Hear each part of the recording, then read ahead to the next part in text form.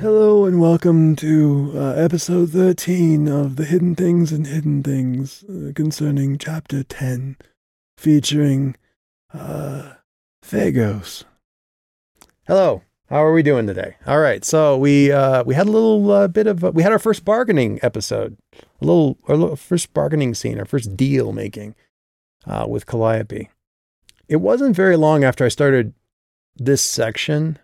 I think I was about 2 or 3 chapters past this point when I think when you're writing things, you start to kind of think about what you're doing when you're this far into the story. And I started to think about what was happening and like sort of trying to figure out what all was going on. And it was somewhere in here that I thought to myself that in some ways this was starting to echo sort of the stages of grief. That was my first thought of this. This was November something, 2002.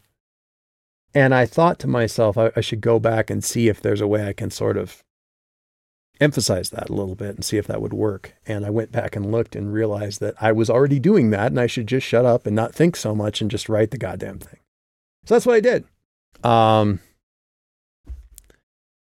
And as a result, we have scenes like this. So we meet Phagos.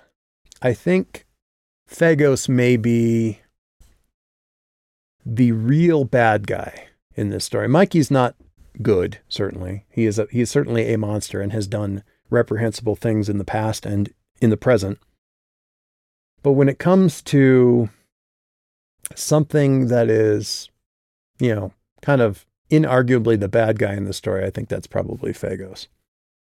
Although, again, as much as I am able to, I try to remember that nobody really thinks of themselves as the bad guy, even if they are the bad guy.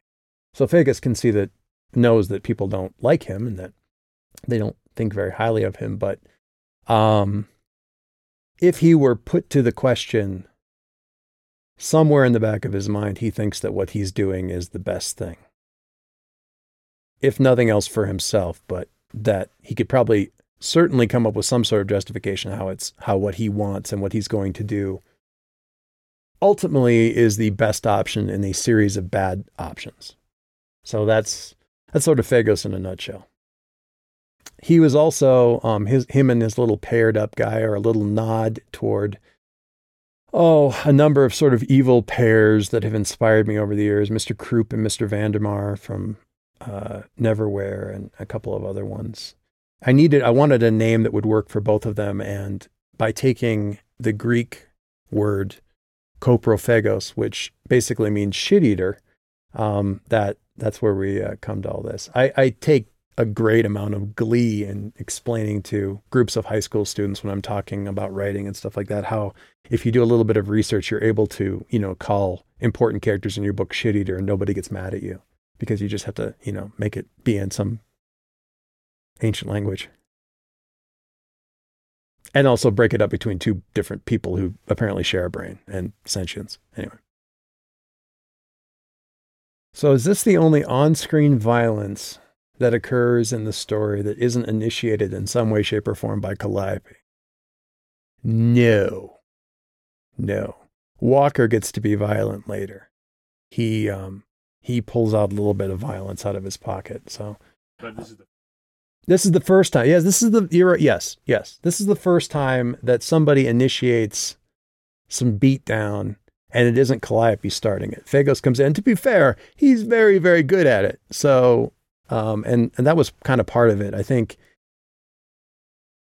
Phagos, aside from being the bad guy, is also the scariest dude on stage, and will continue to be the scariest dude on stage for basically the whole story, with the exception of one particular being that we will meet later, who is then, as much as Phagos is above everybody else in the story, I think there's another little critter in the story that's that much further above Phagos. So, which is why he wants it, precious.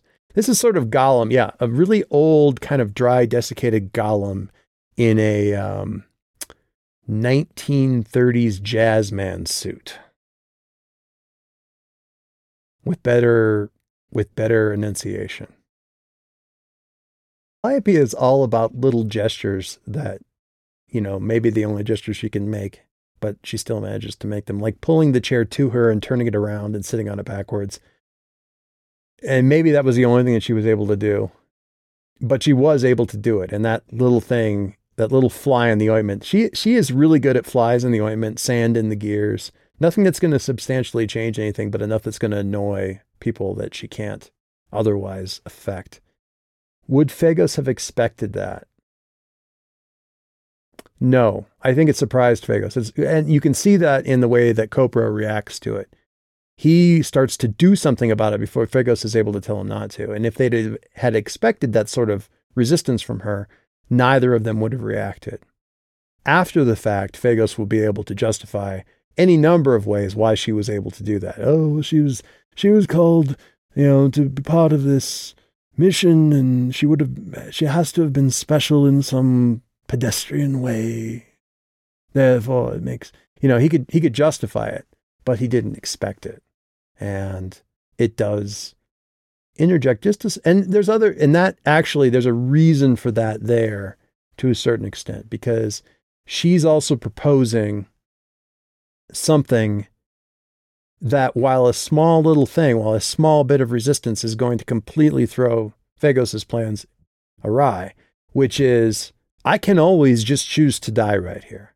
And she has proven with the chair thing that, at least in theory, projecting that forward, she's capable of making that choice. He's not going to be able to bully her into, either out of fear or through sheer force of will, he's not going to be able to bully her into agreeing to this.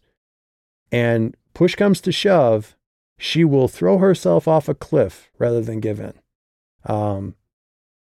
She may not succeed, but he believes that she would try. And he believes, now given this evidence, that there's a possibility she could succeed, which would really throw a monkey wrench in all of his machinations. Why does he recite the poem to her? I don't know. I don't know why he's saying the poem. I don't know why the poem is at the beginning of the story. No, it's not true. The poem, to a certain extent, if you look at it, there's a lot of that poem there that tells you what's going on in the story. The hero is dead, and over him shrieks the something of the grave, whatever that monster of the grave, whatever it is. That's Mikey, screaming his rage over dead Josh's body, and Calliope is there, and it's when I was sort of fishing around and thinking, I had this character in my mind and this is her name, and I saw this thing that gave me a certain amount of direction. Phagos recites it because I needed him to have something that he would say that would seem sufficiently, how should I put this? He's doing something extremely violent at that moment. He is tearing the hell out of this thing. And I needed something in contrast to that was very sophisticated and calm and completely normal, or, very much, Victorian sitting room. And that was this. It just automatically went to that. Also, it is slightly meta because Phagos sees the big picture. He's one of those people who can. And more to the point, he would say it and Vicus would immediately understand the whole thing and go, yeah, I get it. Yeah, of course. Yeah. No. And he wouldn't really care. But Vicus could have said that poem, could have recited it, and would have known the meanings of it. He just chooses not to because he doesn't want to screw up everything that's going on with Calliope. Phagos doesn't care if he screws everything up. So he's kind of pointing to the fourth wall and winking. Because he doesn't care if he screws up, if he gets somebody to do a spit take by accident, and if he screws he doesn't care because he's Phagos and he just doesn't. So he's kind of calling attention to the whole meta thing that's going on here with Calliope's quest and everything, just because he can, just to show that he doesn't have to, play by the rules. I don't think it's a binding thing, and the name binding thing does come up, which, those of you who read the book certainly know. The name binding thing does come up later with the dragon. But that's not I don't think that's what's going on here. It's not an assertion of power. He's doing enough of that by just tearing the place to pieces and killing Vicus. he's just pointing out how damned smart he is. He's walking in and he's got to announce I am the smartest man in the room. And that's sort of his thing. There isn't a magic to it. Phagos, let me think about this for a second. Yeah, Phagos is beyond the point where he needs to say things. Vicus isn't. Vicus is good. Vicus is very good, but he's not in this guy's league. He does not have sufficient kung fu for this showdown. So next time we went through a whole chapter in one take. That's 2 times in a row. Oh my gosh. And next time coming up, we are starting in on chapter 11. So there's what's going on in chapter 11? Road trips and karaoke bars and retired satyrs and snowstorms in the mountains and gas stations and in I don't know what else in chapter 11. It's pretty long though, so we'll spend a little bit of time there. So that's what's coming up next. So we will see you then.